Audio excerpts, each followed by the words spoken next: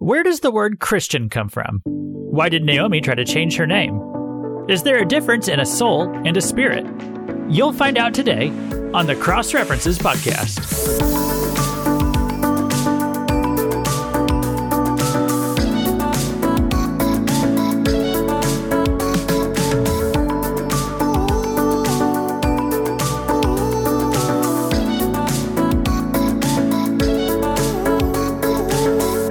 Welcome to the Cross References Podcast, where you learn how every small piece of the Bible tells one big story, and most importantly, how they all connect to the cross and Christ. This is Luke Taylor, and you probably didn't know this, but we have a very special person hosting today's podcast, and that person is me. I'm a very special person. I'm a VIP, and I bet you didn't know that whenever you tuned in, but I'm actually a pretty special guy. And let me tell you why. I have been predestined to conform to Jesus. I've been called. I have been justified. I am being sanctified. Someday, I'm going to be glorified. And I bet you had no idea whenever you tuned in today that you would be hearing from such a special person. Now, you might think I sound a little prideful saying all that, and I'm meaning it somewhat jokingly, pretending to brag about it. But I hope what you also realize is that if you're a Christian, this is what the Bible says has happened to you. This is true about actually every single one of us who have been saved. And so I think that does make us pretty special people. Whether you're a new Christian or a veteran Bible reader, those are true facts for every single person who is in Christ. And when I say in Christ, that means a Christian. And so my goal today is that we will all, with grateful hearts, agree with what the Bible says about ourselves. Have you ever noticed that whenever two people get married, their personalities kind of start to intertwine? They start to act more and more like each other. I remember this one kid, when I was a youth pastor, there was a kid in the youth group, and he knew me before I had gotten married, and then he also knew me after, and he commented one time that I was a different person after being married to my wife, Emily, for a few years. Just within a couple years, I was picking up on a lot of her I guess what you might call idiosyncrasies, a lot of the mannerisms or phrases that she would use. I would start to use those same ones without realizing that I was copying her. And I'm sure she probably, copied a lot of the things that I did too. That's what happens whenever you get married to someone. Your identity becomes very much tied to that person. And that's a good thing. I'm not saying that's a bad thing, because a marriage that's what it's supposed to be. It's a melding of two individuals, two personalities.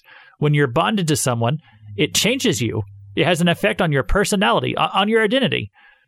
And what I want for all of us is I want us to feel bonded to God and Jesus, because this is how we get our identity. And I think there's so many uncertainties and confusions and dilemmas that we face in life because we don't understand our identity in Christ. There's so many issues we face that could just be cleared up really easily if we just knew and agreed with what the Bible said about us. And so that's what I would like to talk about today. I want to talk about, that is a really big subject. I just want to talk about one piece of it, one piece of discovering that identity that we have. So let me start here with a question. We often use the word Christian to identify followers of Jesus. But do you know how many times the word Christian appears in the Bible? Now just think about that for a second. How many times do you see the word Christian in the Bible? It is in there. Okay, the answer is not zero. The word Christian it is in the Bible. It's only in there 3 times. 3 times the Bible uses the word Christian. And that's not a bad word. It's not a bad descriptor. The word Christian, it actually means little Christ. And I like that. I think the Romans, they originally gave it to us, to the Christians. The Romans, and they meant it mockingly. They meant it as a term of derision. They were using it as an insult to call Christians little Christs. Well, they meant it as a term of derision, but I wear it with pride. I think it's great to be known as a little Christ because, you think about it, we're supposed to be Christ-like, okay? We're supposed to be like Jesus. Of course, none of us can be Jesus as good as Jesus could, So we're little Christs. And that's what Christian means. So it's not a bad word. It's not a wrong word. But it's actually, biblically speaking, it's not a common word that is used to describe Christians in the Bible. There's a different word that the Bible uses, and it uses it more than 60 times to identify who we are. That word is saints. The word saints, it's used 60-something times in the Bible. Well, I mean, when I say the Bible, I mean the New Testament. It's in the Old Testament too. But when it's talking about Christians, and I only counted this once, so don't quote me on it, but I counted at least 62 times that it uses that word in the New Testament. And sometimes it refers to angels, but at least 60 times it's used to refer to Christians. Okay? So, again, just to recap, Christian, 3 times. Saints, more than 60 times. Okay? I'll put it this way. Christian shows up in the Bible 3 times. Saints, 20 times as much as it says the word Christians. So obviously, this word is much, much more common in the Bible that is used to describe us than the word Christian is. And, you read it so much, you probably you don't really think about it. It's so common in the New Testament to read this word, Romans 1:7. To all those in Rome who are loved by God and called to be saints. 1 Corinthians 1:2. To the church of God that is in Corinth, to those sanctified in Christ Jesus, called to be saints together with all those who in every place call upon the name of our Lord Jesus Christ, both their Lord and ours. 2 Corinthians 1:1. To the church of God that is at Corinth, with all the saints who are in the whole of Achaia. So, or Achaia, I don't know if I said that right. But anyway, many of us think the word saints, when we hear that word saints, we think it just refers to the super Christians, right? Like many times you might see a church or a hospital sometimes, it's going to have a name like St. Luke's, okay? And they get that name because they're naming it after Luke in the Bible. Or they might be some other person who's a historical figure or like a Christian figure, a biblical figure. They sometimes call them saints. And in Catholicism, if you're a really, really famous Catholic, someone like Mother Teresa, they will give you sainthood, and they will call you a saint, and they will even pray to the saints who are up in heaven. They actually have some rules about how you get determined to be a saint. It's something like if you've performed 2 documented miracles, that's one of the criteria for being declared a saint in the Catholic Church. So that's where that comes from. And hey, if you want to call me Saint Luke, that's fine. But don't pray to me, okay? Because that is not biblical. Not a lot of that stuff is not biblical. Because according to the Bible, all true Christians are saints. As I said, we're called saints 20 times as much as we're called Christians. Now, why do I say all true Christians are saints? Well, I say that because if you asked most people, like especially in America, you ask them, are you a Christian? Well, they would respond with, of course I'm a Christian. Like, what else would I be? But if you asked them, are you a saint?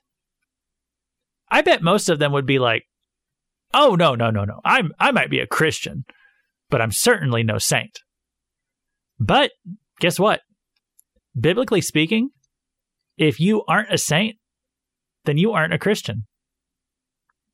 It's kind of like how some people say, oh, I'm a Christian, but I'm not one of those born-again Christians. Because they think if you're, being born again, it means that you're like some kind of super Christian. But all real Christians, all of us are born-again Christians. If you aren't born again, you're not saved. Because Jesus said it himself, you must be born again if you want to inherit the kingdom of heaven. So if you're a true Christian, you are born again. And if you're a true Christian, you're now a saint. In fact, here's a little rhyme to help you remember it. You must be a saint, or a Christian you ain't. All right? I throw that in only because my wife, who has obviously influences me because I'm married to her, okay? So it impacts me. And she always says, if it rhymes, that means it must be true. So I think she stole that from the Lego movie, but here's something I do know. If you take your main point and if you can make it into a rhyme, people have a tendency to remember it better. So there you go. I worked really hard to make a rhyme for this one. You must be a saint or a Christian you ain't. Now, what does it mean to be a saint? Or actually, here's another way to phrase it. How does thinking of yourself or knowing that you're a saint, how does that change you? That's what I want to talk about next.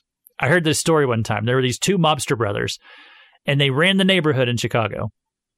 Now, this was like 20, 30, 40 years ago. This is a while back. But everyone knew these brothers ran the neighborhood in this part of town. Everyone knew they were dirty scoundrels. They were considered thieves, even killers. One of the brothers, his name was Johnny, he got himself killed. And they only knew of one pastor in this neighborhood. So the surviving brother, he came to the pastor. He said, "Now, pastor, you's going to do Johnny's funeral, and I pay you well. But listen, during the service, I want you to call Johnny a saint. You do that, I pay you $10,000 to your church. What do you say?" Well, the pastor said he would like to, but he just couldn't bring himself to lie because everybody knew Johnny the mobster, he was no saint. But the brother said it again. He said, "You call Johnny a saint, and I give you $10,000. You don't do it, you might want to double check that you have an insurance policy." So he leaves it there, and the day of the funeral comes around, and everybody in the neighborhood attends, not because they cared about Johnny, but they want to know, like, word had got out. Is this pastor going to call that gangster a saint and, collect a big payday for his church out of it? Or is he going to just tell the truth and risk the church's destruction? So the pastor got up to speak. This is what he said. He said, Johnny was a gangster. He was a robber. He was a scoundrel. You wouldn't want to find yourself in a dark alley with this guy. But compared to his brother, he was a saint.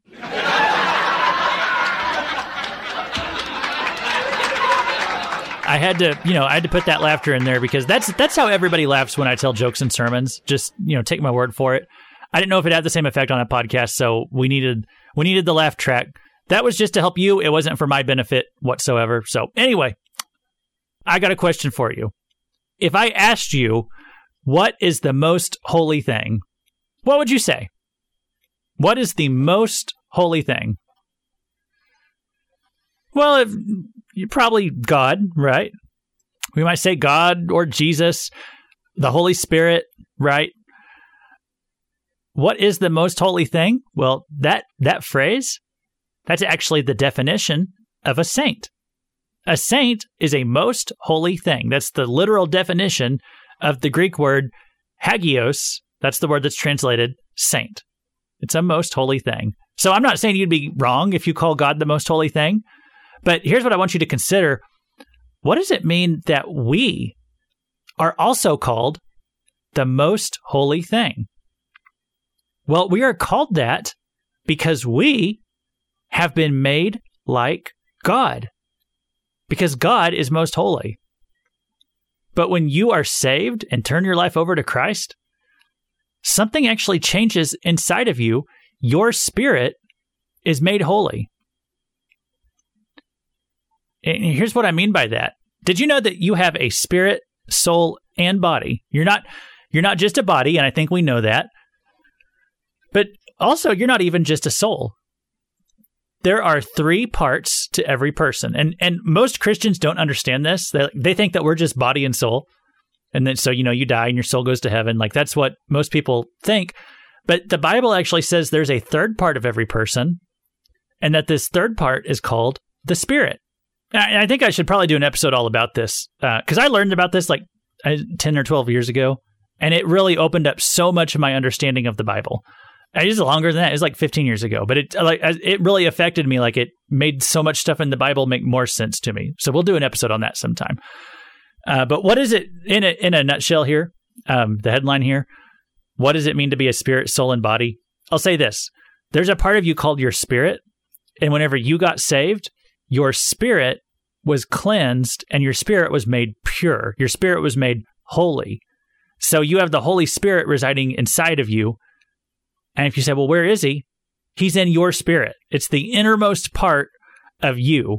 It's your ongoing connection with God. Whenever you're not saved, your spirit is dead to God. But when you get saved, then he makes your spirit 100% pure. It's a third of you, but that third of you is 100% holy. And that's your spirit. And you have the Holy Spirit living there inside of you. It's the innermost part of you. And that is your ongoing connection with God. He can speak to you through your Holy Spirit connection. He can convict you whenever you do something wrong. You know how if you sin after you become a Christian, that your conscience, it can bring guilt upon you, right? Well, that's the Holy Spirit. He's drawing you to repent and be restored to relationship with the Lord. That's because there's a spirit inside of you, and that spirit is 100% holy, and it doesn't like it whenever you sin. You have a Holy Spirit living within you. You are a most holy thing. And that's the definition of the word saint. And so if you're a saint, that changes the way you act. In the past, you walked according to yourself, just what you wanted to do. But now, you walk according to the Spirit of God, which is inside of you, and it's the same as the Holy Spirit. Galatians 5:16 says, "But I say, walk by the Spirit, and you will not gratify the desires of the flesh." That's Paul writing to the Galatians right there. So as I said, you have a pure spirit within you, and you have the impure flesh fighting against it. So you have a war going on inside yourself. But walk by the Spirit part of you, not the flesh part of you. Obey the Spirit, not the flesh. So what is that? What is that? I know that's easy to say. What does that mean? Well, what you got to do is pay attention to yourself and learn to identify the impulses within you that are emanating from the Spirit, and then act on those impulses, not the fleshly ones. Learn what the Spirit is saying to you, and then do what the Spirit says. And the more you do that, the more you'll recognize it whenever it's Him trying to tell you something. Hebrews 12:14.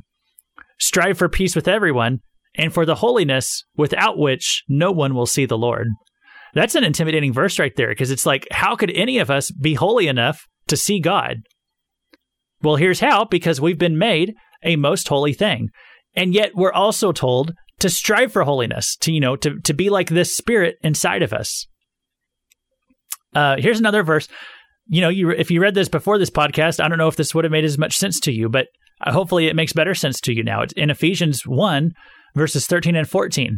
In him you also, when you heard the word of truth, the gospel of your salvation, and believed in him, were sealed with the promised Holy Spirit, who is the guarantee of our inheritance until we acquire possession of it to the praise of his glory. And here's another good verse. And again, once you hear it and you think about what it means to be a saint, what it means to have the Spirit of God in you, I just feel like this verse takes on a little bit deeper meaning. Ephesians 5:3. It says, "But sexual immorality and all impurity or covetousness must not even be named among you, as is proper among saints." What is this saying? It means you're a saint, so act like it. Just act like it. That's what you are, so act that way. And if you take everything that I'm saying into account, this is why, once you become a Christian, many times sin is not even enjoyable anymore. Well, that's because now you have the Holy Spirit within you, and he doesn't like it whenever you sin. It makes you uncomfortable. It makes you feel, I don't know, dirty inside whenever you sin. And so things that maybe were once enjoyable to be an unbeliever are no longer as much fun. The sin doesn't have the same fun to it that it did before, because now the Holy Spirit's inside of you. He brings conviction. And that's true as long as you live on this earth. You're going to have a Holy Spirit within you that wants you to live pure. And as long as you live on this earth, you're going to have a flesh that wants to sin and wants to be selfish, wants to be carnal. And I'm sorry to say this, but that's a battle you're going to have to fight within yourself every single day. Every single day until you die or until the rapture happens. That's part of what it means to be a Christian. The war is always going to be there. But remember this, surrendering to the flesh will always cause you trouble. It's always going to cause you bad outcomes. But if instead you surrender to the Spirit, that will always bring you peace and good outcomes. So if you want joy, if you want good outcomes, good consequences in your life, walk by the Spirit. And this idea of what it means to be a saint and have the Spirit inside of you, it doesn't just affect your present. it also affects your future. It affects your destiny. Zechariah 14:5. This is a chapter that talks about the second coming of Christ. It says, "The Lord my God shall come, and all the saints with thee." See, if you're a saint, your destiny, as of right now, it's to go in the rapture or to go be with Jesus whenever you die. Someday he's going to come back, okay, after the tribulation, after all that stuff, he will come back. The Lord my God shall come, and not alone, it says, and all the saints with thee. Ephesians 1:18. It tells us, "You may know what is the hope to which he has called you, what are the riches of his glorious inheritance in the saints." We have a hope. It means there's a fact of our afterlife, that we have an inheritance in heaven. That's what it means to say. It's not a hope like, oh, I hope my wife makes spaghetti tonight. It's a hope that is a fact of our destiny.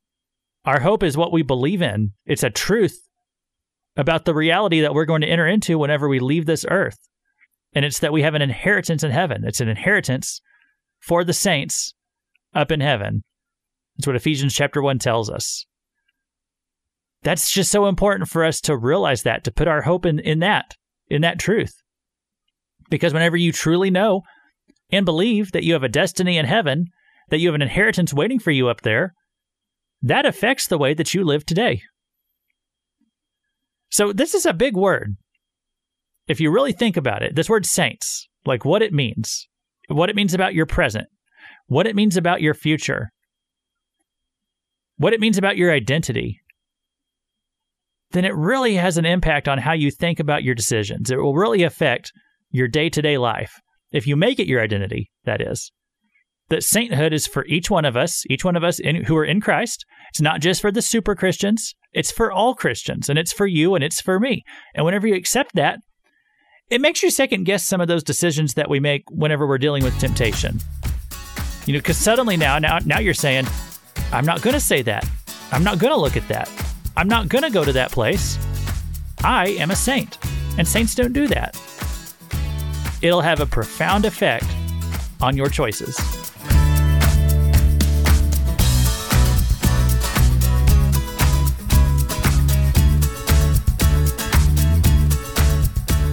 Well, we're going to close down in a few minutes with a quick recap. First, I'll just throw this in. Do you like fake news? Well, if not, then you definitely don't want to check out my other podcast. It's called Fake News, a fiery but mostly peaceful podcast. That's a weekly show where we look at the past few weeks of fake news. I only update it once or twice a month now, but we just look at the recent fake news through kind of a meta-narrative of how the media covered those stories. And so it's a lot of fun. It's more focused on current events. And so if you don't like fake news, then you definitely don't want to come listen to it. But if you like laughing at fake news, then come join the fun. I try to put the new episodes out on Friday. Sometimes they don't make it till Saturday or Sunday. But I just put one out last week. It's called Fahrenheit 1984 because they're changing the Roald Dahl books. Have you heard about that? Well, if you don't know what I'm talking about, or if you're mad about that too, you can go look up the latest episode of Fake News, a fiery but mostly peaceful podcast, and you'll find out why they're changing classic books and why we should be upset about it. By the way, if you have a question on this chapter, you can leave a comment or shoot us an email, crossreferencespodcast@gmail.com. And I'm always happy to take questions or recommendations on subjects that you'd like to see me tackle in the future. Next time on this podcast, we're going to be in one of my favorite chapters of, well, not just of the Bible, but my favorite chapter of the book of Ezekiel. And as you know, if you look at my podcast or if you've been listening, I'm doing a study chapter by chapter, verse by verse on the book of Ezekiel. We're up to chapter 18, and that is my favorite chapter of the book. So make sure you go check that one out and find out why it's my favorite chapter. All right, I'm going to do one or two quick mailbags. These are just going to be short ones. I got a mailbag from somebody named Michael. Michael, so he says, and this was in reference to episode 47, where I was talking with my friend Daniel Moore about reasons to believe in a pre-tribulation rapture. And I was kind of saving this mailbag comment for some time when it would be relevant to something else I was talking about. So here's what Michael says. He says, "You are misunderstanding the Bible. Read up on what the Catholic Church teaches. You can't go wrong. So he's saying if I would just go look at what the Catholic Church teaches and believe that, I won't go wrong because they don't go wrong. And Michael, I just got to say, there are so many things that the Catholic Church gets wrong. I mean, just about any doctrine out there that's a Christian doctrine, they have a wrong take on it. Sometimes to a heretical degree, sometimes they're just a little bit off, but they get just about everything wrong. Like, for example, what we're talking about today, saints. Okay, all Christians are saints, but the Catholic Church, the reason Christians don't know that is because for a long, long time, hundreds, maybe, over 1,000 years, the Catholic Church was teaching that only special Christians are saints. And as I said before, they have like a criteria you have to meet that doesn't come from the Bible at all. It's just something that they made up for how you can achieve sainthood. And then they believe you can pray to saints and that they will intercede with God. They will intercede for you with God. When the Bible just says we only pray to God directly, it never tells us to pray to anybody but God. But the Catholics teach that we pray to saints, that we pray to Mary, that we can pray to all kinds of people in history. So, and that's just one subject. They get something wrong. They get things wrong on just about everything out there. I once did I hate to say it, if you're Catholic, you're listening, I'm not trying to hate on you. Actually, I would just like you to reconsider where you get your information from, because I think we should get it from the Bible, not from what any church, not from what any denomination teaches us. But for some reason, the Catholics think that they're the only ones who've got all this stuff completely correct. And yet you cannot prove most of their doctrines from the Bible. I once did a series with my Sunday school class, and we called it What's Wrong With? And every day we would talk about what's wrong with a different group and how they use the Bible.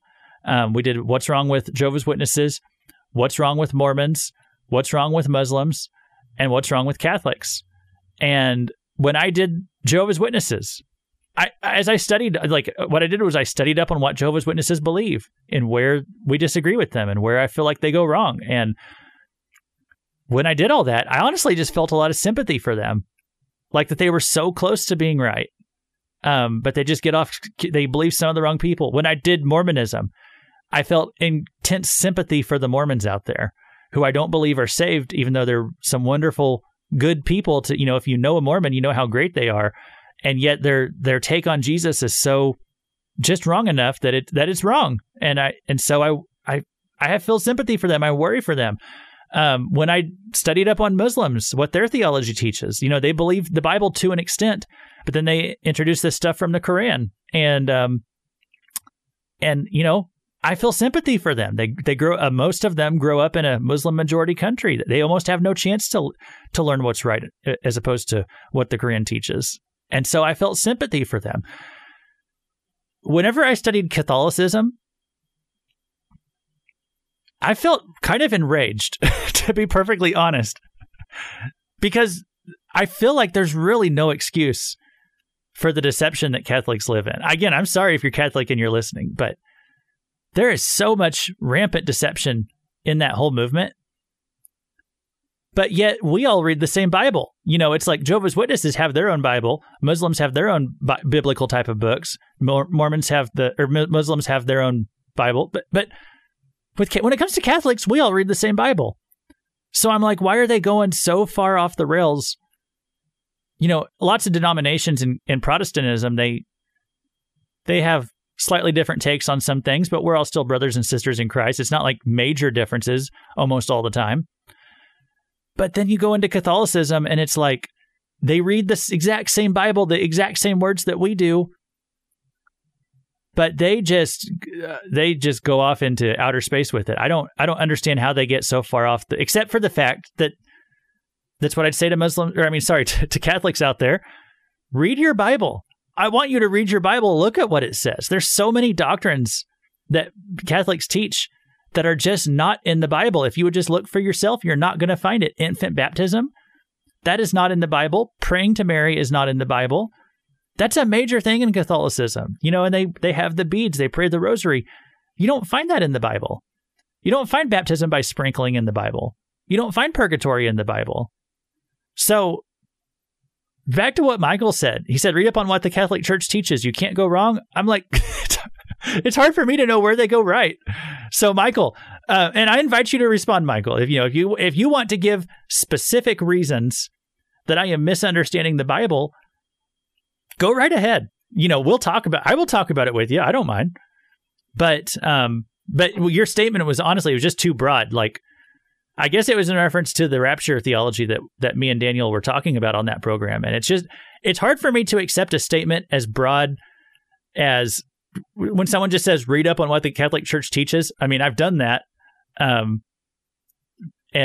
I don't see where they go right, to be perfectly frank. So, Michael, my allegiance is to the Bible before any denomination or institution. And I hope you would say that as well. If you're Catholic, read what your Bible says. Respond back if you got further comments on this subject, and I'll try to dialogue with you. But again, your comment, your mailbag there, it was just too broad for me to go into more detail than that. So there you go. That's my opinion on the whole Catholic Church movement. Let's close down on what today's lesson was. Recently, I was reading the book of Ruth, and a lot of people out there are probably familiar with Ruth, the story in that book. It starts off talking about Naomi and Ruth, and they're having a really hard time. Both their husbands died. I think Naomi's sons had died, and one of them was Ruth's husband. And so they're and these are two women, and this is a time when women had no options for taking care of themselves. If your husband died, your future didn't look great. And so, and again, maybe your sons could take care of you if you had children, but Naomi's sons have died. So these two women are all on their own. It's almost like a Job story. They're just completely despondent. And then it says this in Ruth 1, verses 20 and 21. Naomi says this in that section early on in the book. She says, "Do not call me Naomi, call me Mara, for the Almighty has dealt very bitterly with me. I went away full, and the Lord has brought me back empty." So Naomi says right there, I don't want to be called Naomi anymore. She says, call me Mara, because Mara is a word that means bitter. I don't remember what Naomi means, if it has a meaning, but she doesn't want to be called that anymore. She wants to be called bitter because she feels like my life is over. There's nothing left for me here. I'm going to spend the rest of my life unhappy. Just call me Mara. Call me bitter, because what went on before that was as good as it was ever going to get, and it's all downhill from here. So that's what she says. She wants she doesn't want to be called Naomi anymore. She wants her new name to be Mara. And then here's what it says in the very next verse.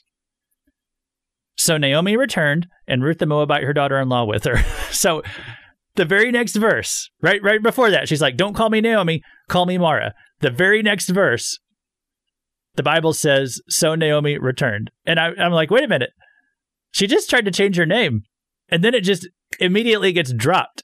Like the Bible in the next verse just goes back to calling her Naomi. She says, my name is Mara now. I want to be known as Mara from now on. One verse later, God is like, nope, I want to call you Naomi. I don't think the book ever calls her Mara once. It doesn't come up after that.